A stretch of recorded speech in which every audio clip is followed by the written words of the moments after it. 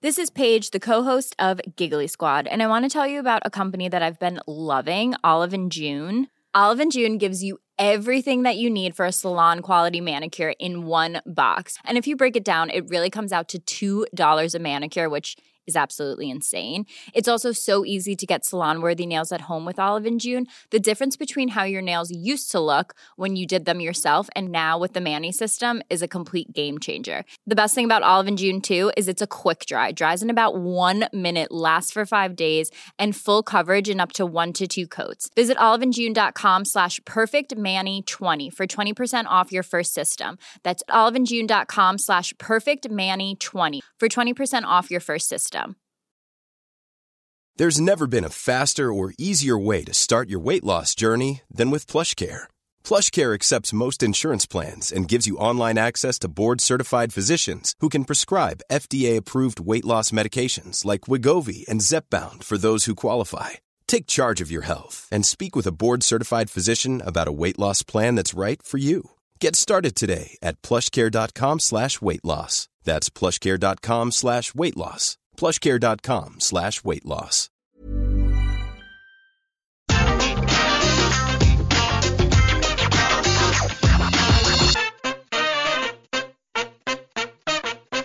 Hi guys, I'm Adam Wilborn from What Culture. Very pleased to say I'm joined now by the NWA World Heavyweight Champion and a legend. That is Nick Aldis. Nick, thank you so much for taking the time to chat to us today. Well, thank you, Adam. I think legend might be a tad of a stretch, but certainly doing my best to try to get there in the end. Well, 950 odd days as champion is a hell of an achievement. But we're here to talk about you defending that title, of course, at When Our Shadows Fall this Sunday, the 6th of June, against Trevor Murdoch. It's going to be live on pay-per-view on Fight, of course. Trevor Murdoch winning that 14-man battle royal. How are you feeling about the match on Sunday? I'm tremendously looking forward to it. I know that I love matchups where the rivalry and the sort of contrast between the two guys is very, very apparent. Yes, I love the idea. I love the idea that somebody could sort of jump on this train at any given point during this quite long build that we've had now, and still be pretty clued up within one episode, like, oh, okay, this guy's the refined guy in the suit, and he's a bit of an elitist, and he thinks a lot of himself. And then there's this other guy who's the blue collar working man's hero. It's a tale as old as time. It's certainly we certainly haven't reinvented the wheel, but it just works, and I love it. And when you get a guy as talented as Trevor, who I had such an instant chemistry with, and have and we both fully understand our strengths and weaknesses and how people perceive us. We both have, I believe anyway, a good degree of self-awareness, which is vitally important to telling a credible story and, booking sort of credible angles. Like, I never believe in trying to swim upstream with anything. Like I've always, like I have a pretty, at this point, I've been in the wrestling business for, 16 years, have, been subjected to my fair share of online criticism, so it's like you develop a pretty thick skin and a sort of self-awareness to generally the flow of like how you're perceived or where things are headed. So, now I just, my time, in the NWA has been sort of defined by me just sort of steering the ship sort of whichever way that I feel the wind blowing in that respect, and it's served us pretty well, because I feel like if you take AEW out of the equation as far as a sort of a new entity, I feel like from a startup with 3 people and a YouTube show to now having a streaming deal and sort of worldwide distribution and some pretty decent revenue, it's like, we've done pretty well to bootstrap this thing. And I think sometimes, obviously, look, you have somebody with the incredible amount of wealth that, the Khan family have, and obviously suddenly it's like, seems like a drop in the bucket, but it's like, I'm proud that we're able to sort of make enough of an impact to where I'm sort of perceived in that, in that kind of upper echelon of guys, and our pay-per-views and our title matches get a lot of recognition, and they get a lot of anticipation, and I think that's a testament to the way that we do wrestling. Like we do wrestling our own way, and we do it deliberately differently to anywhere else, so that we can provide something different for wrestling fans. I always use this analogy, and it's going to be lost on Brits for the most part, but I want us to be like In-N-Out Burger. Right? In the States, obviously you've got McDonald's and you've got Burger King, and they're everywhere. And then, obviously because it's America, you've got about 20 other fast food places. But when you go to California, or certain places like the West Coast and certain parts of Texas and this and that, you get In-N-Out Burger. Mm-hmm. And so whenever anyone from the East Coast, or from from somewhere like where I'm from, like where I live in Tennessee, it's like when you go to suddenly you see In-N-Out Burger and you go, ooh, In-N-Out Burger. It's burgers and fries. Like it's just, and they have a very, very simple menu. It's like, the single, double, sort of everything's pretty straightforward. It's but they just focus on doing it really, really well, with no sort of gimmickry and unnecessary sort of bollocks with it. and because their marketing is sort of based off of that exclusivity, you can't get it quite as easily as the other places. So when you can get it, it feels more special. You really savor it, because it's like, oh, this is just a traditional, good guilty pleasure, all American sort of fare. And like, that's how I want the NWA to be perceived, like a sort of guilty pleasure for the most sort of jaded, hardened wrestling fan who is like studying every single thing, and also for like a casual fan who every now and then just kind of goes, oh, I miss those days of wrestling. We want to be that place where people can go, that's fun, like that's an easily digestible hour of content to consume and enjoy. No, that definitely comes across. The reference to In-N-Out Burger is not lost on me. When I made a trip to the West Coast, it was like people recommending, right, do this, go to San Fran, do Fremont Street, and make sure you get an In-N-Out Burger. So I very much can appreciate where you're coming from with that. Fans are going to, limited number of fans are going to be back in attendance for this show. It's been a hell of a roller coaster, obviously not just for NWA, for all of wrestling for the past year or so. I know you had to take a long hiatus with NWA, of course. What's it like getting back into it? And more importantly, what's it going to be like with fans back in attendance? We've seen the likes of WrestleMania and Double or Nothing, and the fans' enjoyment of that, but presumably also the wrestlers just being able to feed off that as well. Yeah, I was saying during the pandemic that I thought that the one positive that we could take from all this, and that's just my nature. I try to see the positives that can come from any of these things, any sort of adversity.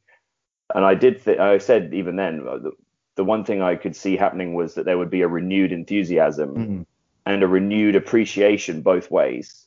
Like, I felt like perhaps over the last few years, wrestling overall had sort of shifted somewhat to a situation where it was kind of like most pro wrestling shows that I was seeing were kind of like, okay, we're doing our show, and if you like it, great. If you don't, we don't care. Like, it was very much like, here's what we're doing, and like,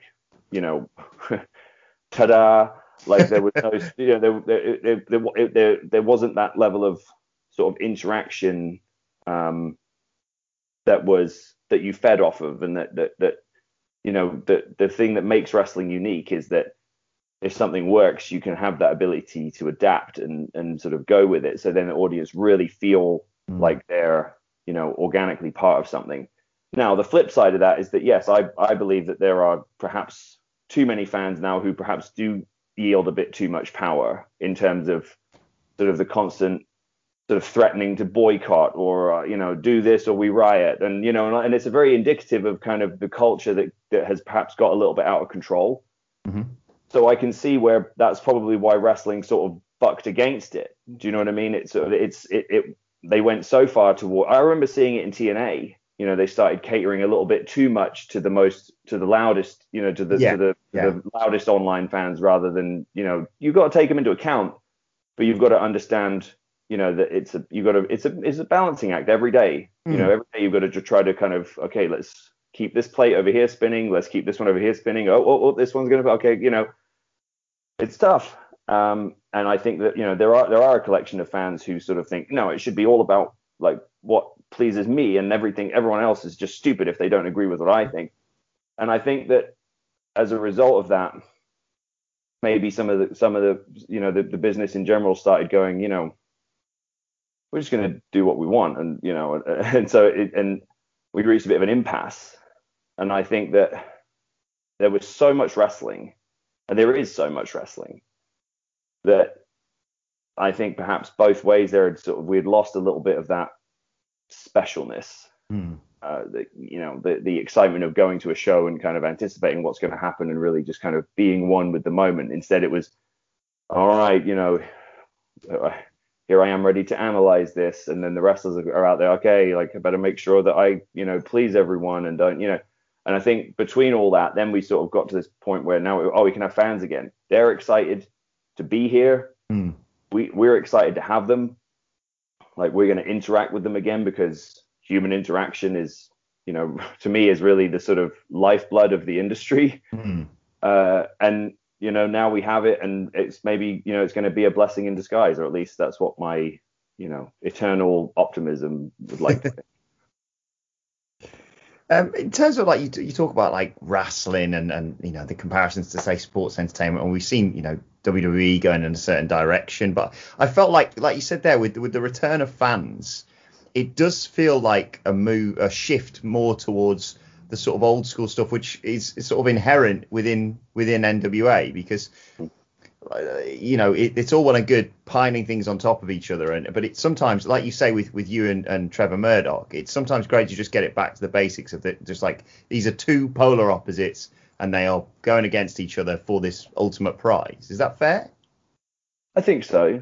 I think that, again, I think some of this speaks to the sort of culture that had perhaps that's always been there, but had perhaps, started to develop a bit too much power in the overall direction of the industry, which is that this sort of narrative had started to develop where if you didn't do tons and tons of high impact, high risk moves, and you didn't, pile false finish onto false finish onto false finish, and you didn't do these incredibly intricate, hard to remember high spots, with sort of a sequence of moves that could never possibly happen organically, and was very makes it very obvious to anyone watching that this was sort of planned ahead of time, that somehow you weren't working hard enough.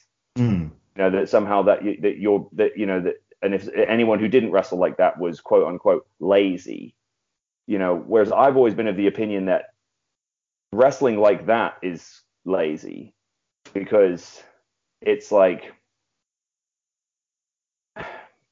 your responsibility as a performer is not only to the audience, but it's to the big picture, the long term, viability of the business, and it's also to your other performers on the card.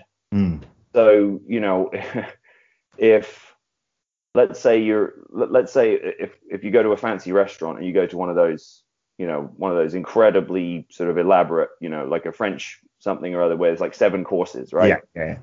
Like a pay-per-view has 7 matches, is like going to a restaurant with 7 courses. And each chef is responsible for a different course. So like today, okay, like you're an up and coming chef in a Michelin star restaurant, right? So today, look, you're a low man on the totem pole today. Tonight's not your night. So tonight you just got to make a little amuse-bouche, you know what I mean? Yes. And I know this is a terribly highbrow analogy, but here we go. So like, okay, so you bring out, just a sort of a tiny, foie gras or whatever, something, right? And it's like, oh, that was great. It's a mouthful. That was really great. Oh, delicious, blah, blah, blah. Next course comes out and maybe it's, soup, but it's like, oh, it's this, whatever, right? And so on. And it goes on, right? Until the end, where you get to the end and it's like, here it is. Here's the duck confit with, blah, blah, blah, whatever, right?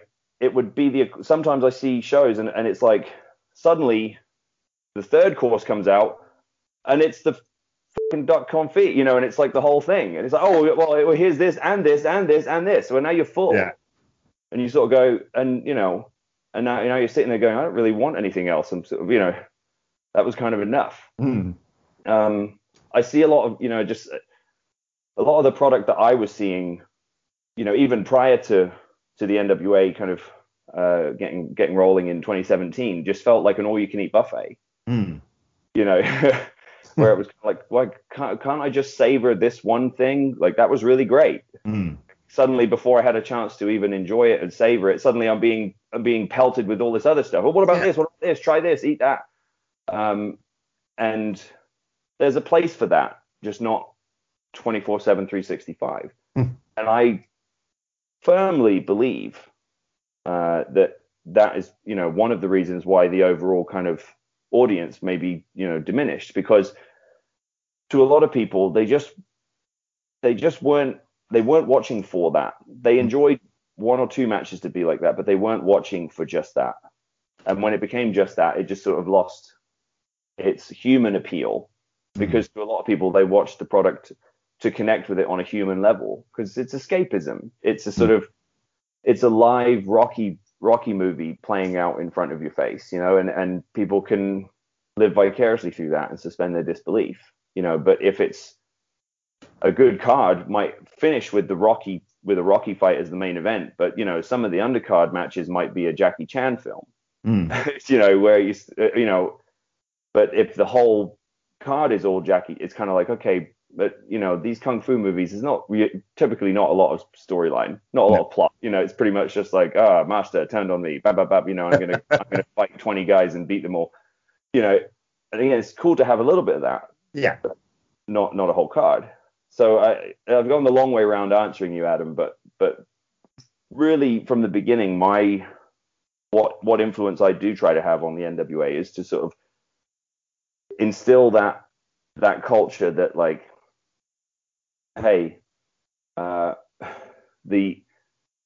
remember what the people came to see tonight, you know, and you will leave a better taste, a better impression on the audience if you do your part tonight to the best of your ability, like, and do your job perfectly and leave them wanting more, you know. And Trevor gets that.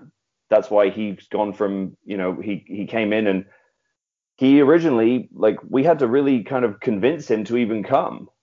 To you know, and at first he was kind of like, I don't know, I'm not really wrestling anymore, and you know, I don't know, I don't really fit in anywhere. This has very similar hang-ups that I had. You know, it's like, I don't really know where I fit anymore. And so we said, we'll come down and, you know, work a couple of matches, but you can be a producer, you know, you can be a good agent, you know. And of course, like, we were, you know, we had every intention of wanting him to wrestle the whole time. But, you know, you see his progression, and it's like the second he walked out on, you know, in the first season, you could just feel people go, oh yeah, this guy fits here. Like, this is, I completely forgot about him, which was great, like, which was good in a way, because then they sort of go, whoa, this guy's like, I forgot how good this guy is, and man, he just fits this. You know, he came into WWE at the wrong time. You know, he just had bad timing. A lot of guys did. That's why you know, Chris Adonis is having a great run with us now. Same reason, because, like, these guys all got picked up in their 20s. I can relate. I got signed to TNA at 21. I wasn't ready for TV. But now we're all in our 30s and we're seasoned, you know, and it's kind of like, hey, like, we're just reaching our peak for pro wrestlers here. So, like, now we're gonna, you know, put everyone to work and watch everybody, you know, enjoy seasoned kind of guys who have, you know, really learned how to relax and sort of command the room and take their time and, you know, really understand psychology and tell a different kind of story that maybe, you know, hits the notes that maybe some other wrestling isn't hitting right now. And again, this is not a knock. I have to tread so carefully when I make these kind of remarks, because everything always immediately gets taken out of context especially to antagonize AEW. Like, that's the new thing with online. It's like, anything that can be even remotely sort of perceived as some sort of slight or knock on AEW is immediately, like, you know, taken out of context and like, hey, let's get him, everyone, and like I was all in. I was so proud of those guys, and it's been well documented that, they approached me about going, and there was no animosity. It was just like, hey man, I've just worked really hard, and I've just sort of got so invested in trying to make a go of this that I felt like we were just getting it off the ground. Like, yeah, I'd had some big matches like with Cody and Marty and the other stuff, but in my mind, you're looking at the big picture. I was like, I'm just getting this thing off the ground. Like, I just can't, it would be too frustrating for me as an entrepreneur to walk away now, because I am an entrepreneur outside of wrestling. It's like that. So I sort of have that mindset of long-term investing and sort of looking at things and going, God, the potential here for what I could potentially be rewarded with down the road. And it was a gamble. Yeah, it was a roll of the dice, but it was like, I just didn't want to take the low-hanging fruit this time. No, that makes a lot of sense. And you talk about, the card and the way it's presented and stuff, and the talent you've got in the NWA. We have to talk briefly about Serena Deeb. Obviously, she's doing stuff in the NWA and, of course, in AEW as well. And again, someone else you talk about who was underutilized without question within the industry. And now look at her. It's just, you must be so impressed with what she's perfect example, and a wonderful human being, a complete professional, one of the nicest people you'll ever meet. And yes, another one who she knew deep down how good she was, but she just, it's tough when you have that skill set and but you see all these other people come up who just seem to just blow right past you because they do something that's kind of the fashion right now, or that's something that kind of, or because they're good at Twitter, because and Lord knows that all the major companies now just put such an emphasis on that, even though I'm still dubious about how much it really translates to box office. But be that as it may, yeah, just fantastic to see someone who again was like classically trained and never deviated from the doing things the right way and doing things in a way that leaves plenty available to the rest of her colleagues on the card, but also is able to show how good she is. And more importantly, and the thing that separates Serena from a lot of the girls I see, and a lot of the girls who get a lot of who get probably get a lot of praise, is that she makes her opponent look good. She doesn't eat anyone's lunch in there. Like, it's real easy to go in the ring and just kick the shit out of someone for 15 minutes and then be like, I'm the best, and everyone, she's so or he's the best. Oh, but again, after a while, no one's going to want to work with you, like, because they're going to go, what does that do for me? We're all 1099s. Like, we're all independent contractors. Whether or not we're under contract to a certain organization, it's only for a select period of time. So you're not only having to sort of fulfill your role that for the company for that night, but you are responsible for kind of protecting your own value as well in the market.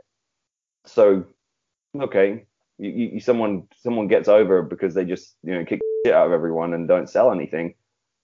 You're going to go, well, why am I going to work with them if I don't have to? Because clearly their interest is only in if you can only build your market value by hurting someone else's, that's not good business. Because look, the wrestling business that's what makes the wrestling business such a unique animal. That you have to be selfish, but you also have to look at the long term. You have to look at your long term viability in the market by being able to add value to others. And it's a tightrope. But the guys who have longevity, and I'd like to think that I'm sort of one of them at this point, sort of made a decent living and never never got the call from Stanford. So it's like, it must be doing something right. But a lot of that is again, if you look at the list of guys that I've defended the title against, and where they've gone since that time, Robbie Eagles, Jonah Rock, all the way down, like, and then, Mike Bennett, like, it's a lot of guys who, and I mentioned this the other day, I got a bit heated on Twitter, and, it's a rarity for me, but I was just like, fuck it. But I sort of said, like, go back and look through the guys that I've defended the title against and ask all of them. I guarantee you 95% of them now make more money than they did prior to wrestling me for the title. Like, I take a lot more pride in that than whether someone thinks I'm defending the title enough, or have enough work rate. I don't know, whatever the new thing is this week. But it's like, because this is a business, and in the long run, what guys remember are the guys who helped them put food on their table for their families. Yeah. They're the guys I remember. That's why you'll never hear me say too much. I'll acknowledge Dixie Carter's flaws, but you'll never hear me say a bad word about Dixie, because she helped me make money. Like, she helped me make good money. She helped put food on my table. And that's, you can take everything else out of it. Like, that's, any of us who get to make decent money for doing this are so privileged, that's the perspective I always try to maintain. When you're ready to pop the question, the last thing you want to do is second guess the ring. At BlueNile.com, you can design a one-of-a-kind ring with the ease and convenience of shopping online. Choose your diamond and setting. When you find the one, you'll get it delivered right to your door. Go to BlueNile.com and use promo code LISTEN to get $50 off your purchase of $500 or more. That's code LISTEN at BlueNile.com for $50 off your purchase. BlueNile.com, code LISTEN. I'm Sandra, and I'm just the professional your small business was looking for. But you didn't hire me because you didn't use LinkedIn Jobs. LinkedIn has professionals you can't find anywhere else, including those who aren't actively looking for a new job, but might be open to the perfect role, like me. In a given month, over 70% of LinkedIn users don't visit other leading job sites. So if you're not looking on LinkedIn, you'll miss out on great candidates like Sandra. Start hiring professionals like a professional. Post your free job on linkedin.com/people today. Hey there, it's Michelle Norris. I'm host of a podcast called Your Mama's Kitchen. When I travel, I'm usually looking for a way to find a taste of home when I'm not at home. And one of the things I love to do when I am at home is entertain. And Airbnb allows me to do that. When I was in California recently, I rented a house that had a great kitchen. And when we were sitting around the table, we were all thinking, we're in someone else's house. Someone could be in all of our homes as well. If you have a home, but you're not always at home, you have an Airbnb. Your home might be worth more than you think. Find out how much at airbnb.com/host.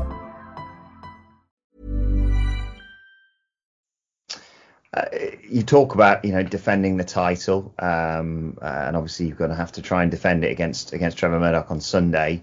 There is someone else, though, who's collecting a lot of belts at the moment, one Kenny Omega, across many different companies. Are you concerned at all by him potentially eyeing up your title? And what do you make of what he's been doing across the likes of Impact and AAA and obviously AEW? This goes back to what we were saying before, where it's impossible for me to answer this question, because even answering it will turn into Nick Aldis talks about Kenny Omega, and it's like, no, Nick Aldis was asked a question about Kenny Omega and answered it. Like, as far as I'm concerned, I would keep his name out of my mouth because it's none of my business, right? But I always say the same thing about this. If the business of it made sense, but I better make a load of money. Otherwise, what's the point? Right? Like, and as far as like what he's doing, good for him. Yeah. Like, I cannot I cannot get distracted worrying about what other people are doing. That's for fans. This whole inter-promotional, like they try to sort of stir up this, heat between different promotions and stuff. That's the fans. Like Mark's doing that. It's not the wrestlers. Yeah. Like most of us have worked together at some point or other, or somewhere down the road. Like, and you just understand that. And look, if there are any wrestlers out there who sort of fall into that, mentality of like, you're supposed to have heat with guys who wrestle for another company or who didn't come to wrestle for the company that you wrestle for, or whatever, like grow up. Like it's business. And like everyone's just doing what they felt was the right thing to do for them. Like I love the quality of life I have now.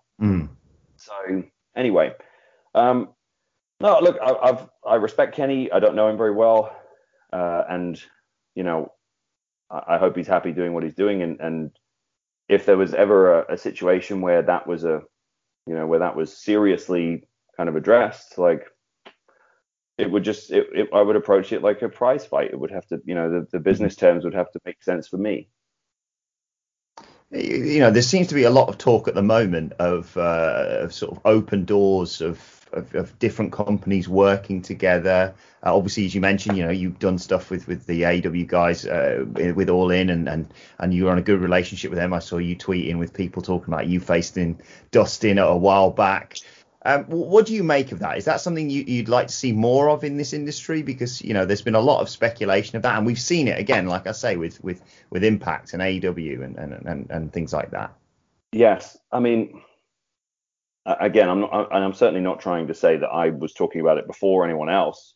But again, you can go back and look at interviews I gave 2 years ago, 3 years ago, where I said the future of the business is going to be co-promotion and collaboration, because unless, now look, obviously Tony Khan could afford it and Vince McMahon can afford it, but outside of that, there's no,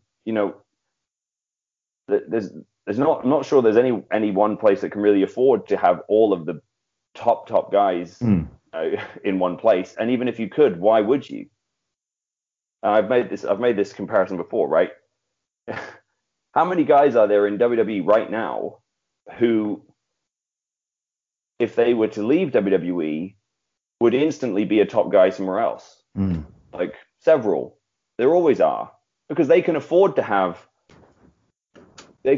pay Dolph Ziggler a load of money, to be there year after year after year after year. Dolph Ziggler's like one of the best in the business, but not very many places can afford to pay guys who they're using, in that particular spot. Money, right? So, and inevitably, if you said to someone, okay, you've got unlimited money, you can have anyone you want, fantasy promotion, right?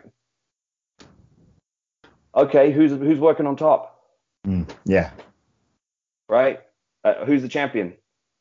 But what happens 4 weeks from now? They're gonna claim that you're burying so and so, you're not using him properly, and then 4 weeks after that, you're gonna say you're shoving so and so down their throats. Yeah.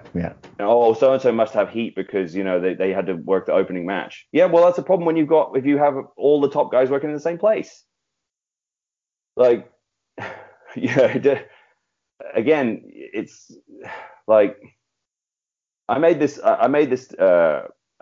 analogy. I was talking to Billy the other day, and we were talking about what I was saying before about guys who don't sell or go into business for themselves and just kind of gobble everyone up. And I said it's like the equivalent of if you were playing, if you guys were touring, right? The Pumpkins were touring, and you just stepped on the stage and just right from the beginning you just started playing a guitar solo and kept going and going and going, and then like played a guitar solo for an hour and a half. And everyone goes, wow, that was unbelievable. Okay, guys, see you later. And everyone else, the drummer and the bass player and everyone saying, what the Like, but again, to sort of use that music analogy again, it's like, if you booked, Metallica, the Rolling Stones, Smashing Pumpkins, all these like major bands. Oh, they're all going to be on the same concert. It's going to be the greatest concert you've ever seen in your life. Okay, who's going on first? Yeah. Who's closing the show? You think any one of them wants to open? No. You know, no, I want to close the show. Well, you know, there you go.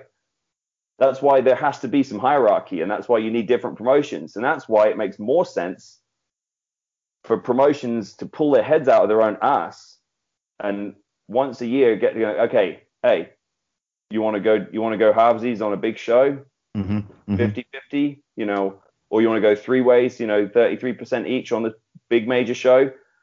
I'm thinking this guy against this guy, you know, this guy against that guy, you know, and then you start negotiating like, you know, all right, well, look, you know, yeah, it's still not easy.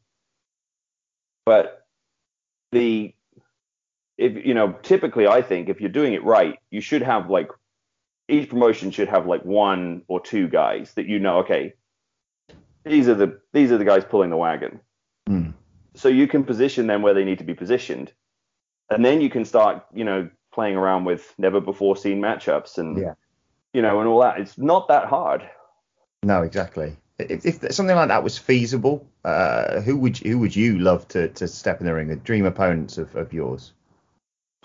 Well, right now, I mean, if I could wrestle anyone for the title, you know, in a title match with the right build in a sort of, you know, with that really kind of classic sort of build that we like to do for title matches, and we had time to luxuriate it and you know, give it the full attention.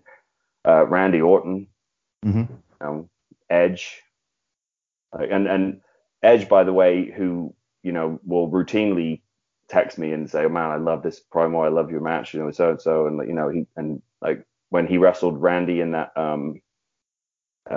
greatest wrestling match or whatever they called it, that match felt like an NWA title match, and he paid me a very nice compliment where he sort of said like, well, you know, you're the kind of guy, like that kind of stuff is the stuff that me and Randy want to do, you know, and yeah, for me, I mean, that's huge. For a guy like me to hear it from Adam. I mean, because, you know, I grew up watching him. He's, you know, he's like, you know, he was one of my guys. So it's like to you know, to get that level of compliment, and you know, I've always thought Roman was the man. Like even when other people were trying really hard to shit on him, I always thought he was the man. And now he finally is, because he's actually been allowed to, you know, be himself, like, and embrace like his position. He's incredible. Like, dude, right now, why would if I was able to, you know, work with him, why would it not be him? Yeah. Right. Like he and think about that as a contrast. Like what a great story that could be, you know. And then obviously, you know, as far as elsewhere, you know, Okada gets brought up a lot. Yeah. You know, that would be that. I mean, again, in the right setting. But again, this is not outside the realms of possibility. This used to happen a lot in the 80s and 90s. Yeah. It just wasn't, you know, you just didn't know about it at the time because it was all happening sort of localized in their media. It's just now, because obviously everything's so global, it's now suddenly, for some reason, the fact that everything got opened up so much seemed to make it more difficult to pull these things off. Where like back in the day, it would be like, hey, can we get Flair to wrestle like Tenryu? Like, yeah, sure. Like, how much you paying?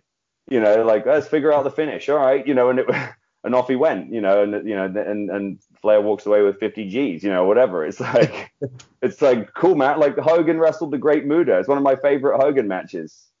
Like, and it's, you know. Yeah, well, it can be done. Like, it's just, and I think that's probably where all this WWE and New Japan stuff is coming from now, where they're sort of going, well, why can't we just figure out like a couple of swaps here and there, like when it's necessary? I mean, they've got Nakamura and, you know, a bunch of guys who had great runs like AJ and stuff in New Japan. There's a lot of business to be done.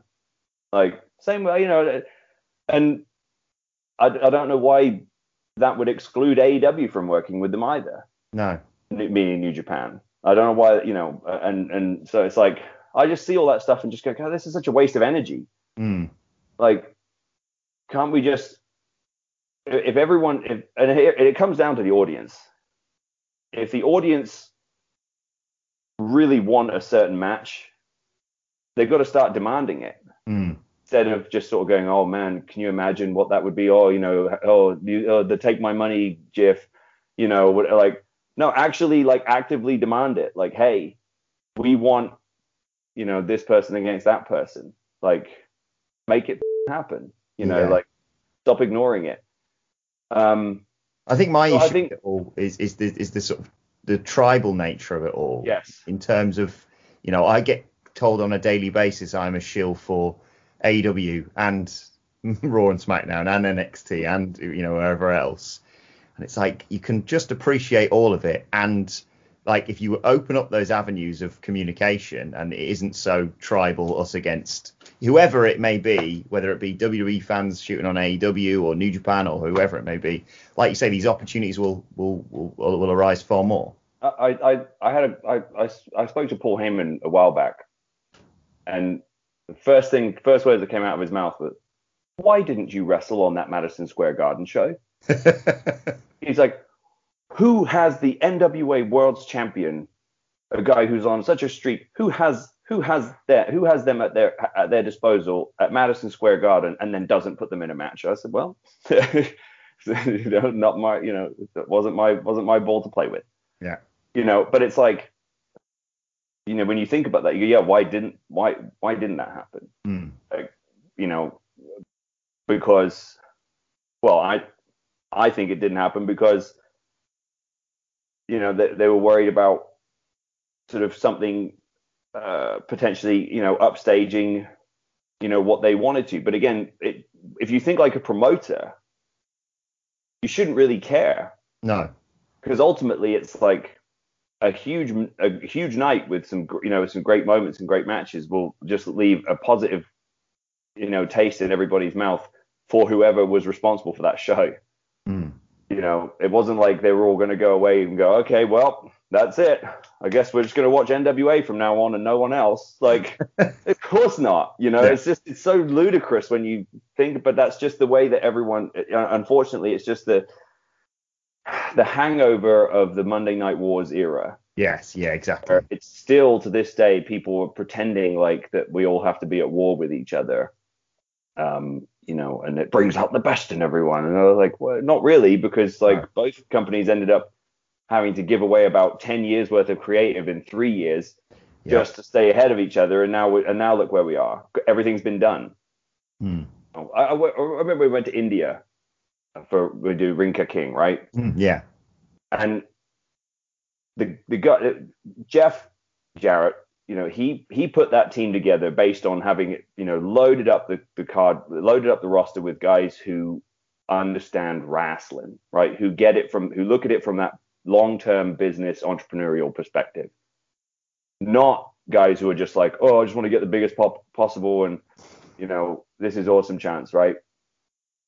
But he still brought a few wrestlers like that to India because he was kind of trying to book the cards, layer them the same way he did a TNA card, which was like, okay, start them off with something fast and hot, X Division, then give them a bit of this, then give them the girls, then give them whatever, then finish with the, whatever. Well, the X Division guys go out first night, and the people are they just don't know what they're watching. They're just kind of like, okay, I guess, like they're doing cartwheels and this and that, and, flips and ducks and dodges and catch my boot, spin me around for no reason, catch the other boot, spin me around, all that. And the Indian audience are just like, huh? Friggin' Matt Morgan goes out there and gives a guy a shoulder tackle. The guy takes a big bump and the place erupts. Yeah, yeah. So immediately, like Gallows, me, Daivari, Trevor, he was there. Like, we're all looking at each other going, oh, yes. Mm. Like, it's like going back in time. Yeah, like, yeah. You can get so much more out of less, and we've got something we can really build on. And these people are so hot for like the simplest stuff that we've got such a great opportunity here to really, we've got all these tools in our toolkit that we can, make money here for a long time. By the time we went back to the second season, someone was diving off the top of the cage. And and I'm just going, I was only like 24 or something at the time. And even I was going like, what are we doing? Why is someone diving off a cage? Yeah. Like, it's a virgin market, but that's the sort of eternal, it's just one of the eternal struggles in wrestling, is that like it attracts people who have that golden goose mentality. Yeah. Hey, this golden goose is going to lay one golden egg a week for the rest of its life. But if you cut it open, there's 5 golden eggs in there you can have right now.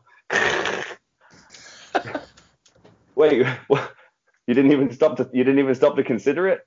5 eggs right now. Yeah, it's exactly right. I asked Twitter what people wanted me to ask you, and I think I have to stick with the most obvious one, which is Hugo. I think Twitter is so great.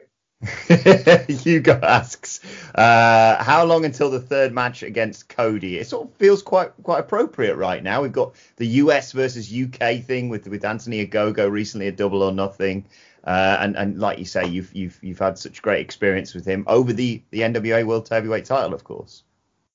Yeah, well, apparently he doesn't want to do it, so you'll have to ask him. Okay. Well, I'll make sure I ask him when I speak to him next regarding that. In terms of advice you'd give to aspiring wrestlers, like you say, you came into the business and you sort of learn as you were there. I always like to ask, people who've had such experience that the main thing that they would give out to anyone watching this who's hoping to get into the industry. It's not something that I've always followed my own advice on. I will qualify that when I say this, but pick your battles. That like it's easy to get upset about all kinds of stuff, and it's easy to sort of find yourself locked into disagreements that can quickly become sort of toxic kind of feuds. And sometimes it's best to just kind of walk away from it. I would also just say,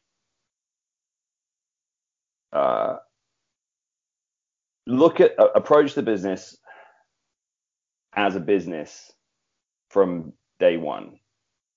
Like, it will at times earn you a little bit of heat with people who don't have that same mentality, but in the long run, you will have more control over your own destiny. Because the minute that I see this all the time. I'll see someone debut with WWE or AEW, and right away they're on Twitter and they're going like, oh, I dreamt of this moment since I was 7 years old, and like I'm just, and right, it's like, that's great, right? But save it till you retire. Yeah. Because now you're saying it and you're showing your hand. You just told them, and you told everyone that like you're just happy to be there. Yeah. You just told the world that like, wow, just being here is enough. Okay, well, I guess we'll keep that in mind when we renegotiate your contract. And I see a lot of that, and I've, like I say, this is not all stuff that I've always adhered to, but it's like treat it like a business. Don't get too sentimental. Like if anyone had a reason to be sentimental about a company they were associated with, it's me, right? But here's the deal: I don't own any part of the NWA. I don't have any stake in the business. Would I like to at some point? Sure, but that's a lofty ask, right? That's an ambitious goal. Not to say that it's not a good one to have, but I don't own any part of it. It doesn't. None of it belongs to me, right? It's not mine, And you can, when I came to the conclusion that I was not going to renew my contract at TNA, that was to start with, it came out of anger, but then after a while I had, I still believed it. I still kind of went, okay, just think about it, think on it longer. And I still just got to, but no, it's time to go. No matter what happens, it's time to go. But it doesn't mean that it wasn't very emotional when you leave, because, you see all these people like, I used to like Bob Ryder and, Keith Mitchell and just, all the crew guys and all these other people all the way down the line as, and, who sort of helped you go from being this sort of complete greenhorn, like sort of prospect to being a world champion, and and sort of having a responsibility to sort of try to carry the company forward, and it's emotional to think, okay, that's it, like close the door. But at the same time, you've also just got to look at it as like it's a business. Aldous Enterprises was in business with TNA Entertainment for a certain amount of time, and now Aldous Enterprises is in business with Lightning One until such a time that it is not. At this point, my contract's up at the end of the year. So it's like all of this that I do and everything that I'm involved with and everything that I'm committed to, you have to sort of maintain also a healthy awareness that you may find yourself, when you least expect it, you may find yourself having to be ready to start all over again. And if you keep a healthy awareness of that, I think you have a bit more power, because if you're not scared of going it alone, right? Like don't be terrified of getting released from your contract. I'll tell you, and this is a perfect example. When Mickie got the call a few weeks back that she got a release, she just kind of went, okay, thanks, Johnny, and looked at me and she went, well, I just got fired, and it was like, and we sat there for a couple of minutes, and she was tearful, but more from just because it's like it's an emotional sort of situation. Yeah. But then we just sat there and we went, okay, what are we going to do? What are we? And it wasn't like, what are we going to do? Like, oh my God, what are we going to do? It was oh, cool. Now all those restrictions are lifted. All right, what can we do? Now what are we able to do now? Like, again, looking at the positives and stuff. Yeah. I launched my supplement company at the beginning of the year, and it's doing well. And I'd wanted to move into a women's line of stuff, but for me to do that, I really wanted to have access to Mickie to be the face of it. And as crazy as it sounds, I was sort of reluctant to do that while she was under contract at WWE. Yeah. Because every week it was like, can't do this, you can't do that, you can't, So in some, so right away. And again, I'm not criticizing them for that. That's what you're signing up for. That's another thing I would say to guys, like, hey, don't be in a rush to sign a contract, like, because the contract works both ways, right? You're making a commitment to them, but they need to make a commitment to you too. Guys who sign contracts where where then the organization is not obligated to pay them anything, I just go, well, what kind of contract is that? Like, you agree not to wrestle anywhere else, but you only get paid if they book you? Like, mind blowing. Anyway, but this time around, because she's got her own, she's got so many other things that she's doing, and we've got our own things that we're doing, on the entrepreneurial side. It's like, great, all right, well, cool. Now, and within the first 2 or 3 days, like, she booked like tens of thousands of dollars worth of appearances. So it was like, all right, well, that's that part of it covered. And like, now we've got time to work on this and that, and we don't have to keep sort of tiptoeing around your contract. And, we can call that person back who wanted to use you for this thing, and, all that sort of, it's just like, world's opening up. And so yeah, it's just, again, like, if you take the time to build and develop your own act and your own brand as an entity in the pro wrestling space, you immediately have more power and more value than someone who is just like, please sign me, like, every single bit of the National Treasure character and everything that I do is mine.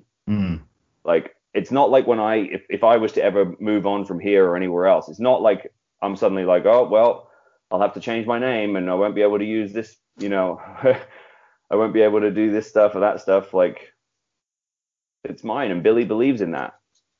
Billy believes in his, because he's an artist. Like, so he shares that sort of mentality of like, because he's been there on the other side. You know, I wrote this song, like, yeah. Don't tell me how to do it. You know what I mean? It's my song. Like, it's my song. It's my talent. It's my act. So it's like, and he paid me as big a compliment as anyone could pay me. We had a meeting recently, and he was discussing his decision to basically sort of shut everything down during the pandemic and just sort of, you know, go into sort of hibernation. And he said, he goes, you know, I knew it was going to be tough for the momentum of the company, but I knew if I had Nick, I'd be okay. And that's about as big a compliment as anyone can pay you. No, that is fantastic. Right. So, and that's sort of where, again, like, yeah, my loyalty is to the NWA. I'm very proud of what I've been able to accomplish, both as a wrestler here and, you know, as a sort of, as someone helping shape the overall company, you know, on the business side. But it's all just goes into your whole tapestry of your career, and it just, you know, builds value, take experience from it, and, you know, be willing and able to adjust and adapt as you need to.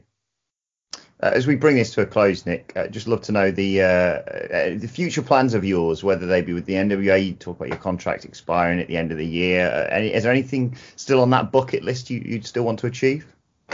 Yeah, look, I mean, I don't.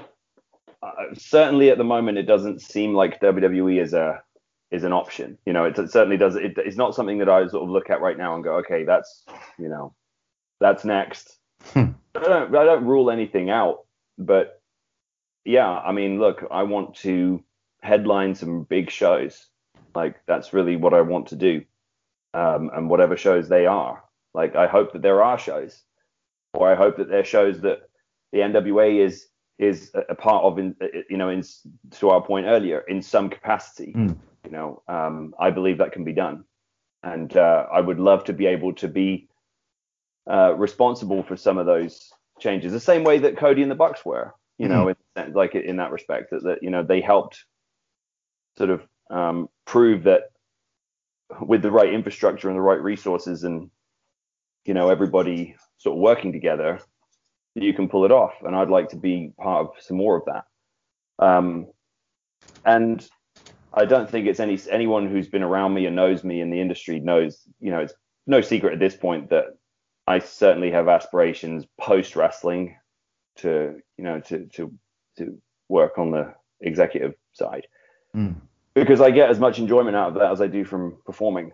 I really do, because I love business, and I love this business because it's such a unique sort of it's a bit of a casino. You know, there's a lot of dice rolling, and you know, I sort of liken it to being, you know, in the wrestling business is likened to being in a casino. You sort of go play at this table for a bit, and that one's paying out, and then, okay, it's time to walk away from the table, go find a new table, you know, go play something else. So yeah, and like I said, just those big matchups, because at the end of the day, like, I, you know, obviously want to cement a legacy and want to be remembered, and the best way to do that is to have those memorable moments, you know, that live on for a long time. Well, best luck with all that. You do realise that saying the word casino means you're now going to be forever associated with the Casino Battle Royal whenever AEW does the next one of those. But we would love to see you there, and obviously we'd great seeing you in the NWA. And you can see Nick against Trevor Murdoch this Sunday live on pay-per-view on Fight, When Our Shadows Fall. Make sure you go and check that out. We'll put all the links in the UK friendly time. Time, 4 p.m. Eastern and 9 p.m. UK time. Yes, very much. That's one of the main reasons we have that time slot, so that the Brit fans actually have a pay-per-view they can watch at a reasonable hour. It is very much appreciated, Nick. I could chat to you all day. Thank you so much for taking time out of your day to chat to us. Best of luck on Sunday, and hopefully we'll speak again soon. Thank you very much, Nick Aldis. Thanks, Adam. Hey, it's Paige DeSorbo from Giggly Squad. High quality fashion without the price tag. Say hello to Quince. I'm snagging high-end essentials like cozy cashmere sweaters, sleek leather jackets, fine jewelry, and so much more. With Quince being 50 to 80% less than similar brands. And they partner with factories that prioritize safe, ethical, and responsible manufacturing. I love that. Luxury quality within reach. Go to quince.com/style to get free shipping and 365-day returns on your next order. Quince.com/style. Planning for your next trip? Elevate your travel style with Quince. Quince has all the jet-setting essentials you'll want for your next getaway, like European linen, premium luggage options, buttery soft Italian leather bags, and so much more. And is all priced at 50 to 80% less than similar brands. Plus, Quince only works with factories that use safe and ethical manufacturing practices. Pack your bags with high-quality essentials you'll be wearing for vacations to come with Quince. Go to quince.com/pack for free shipping and 365-day returns.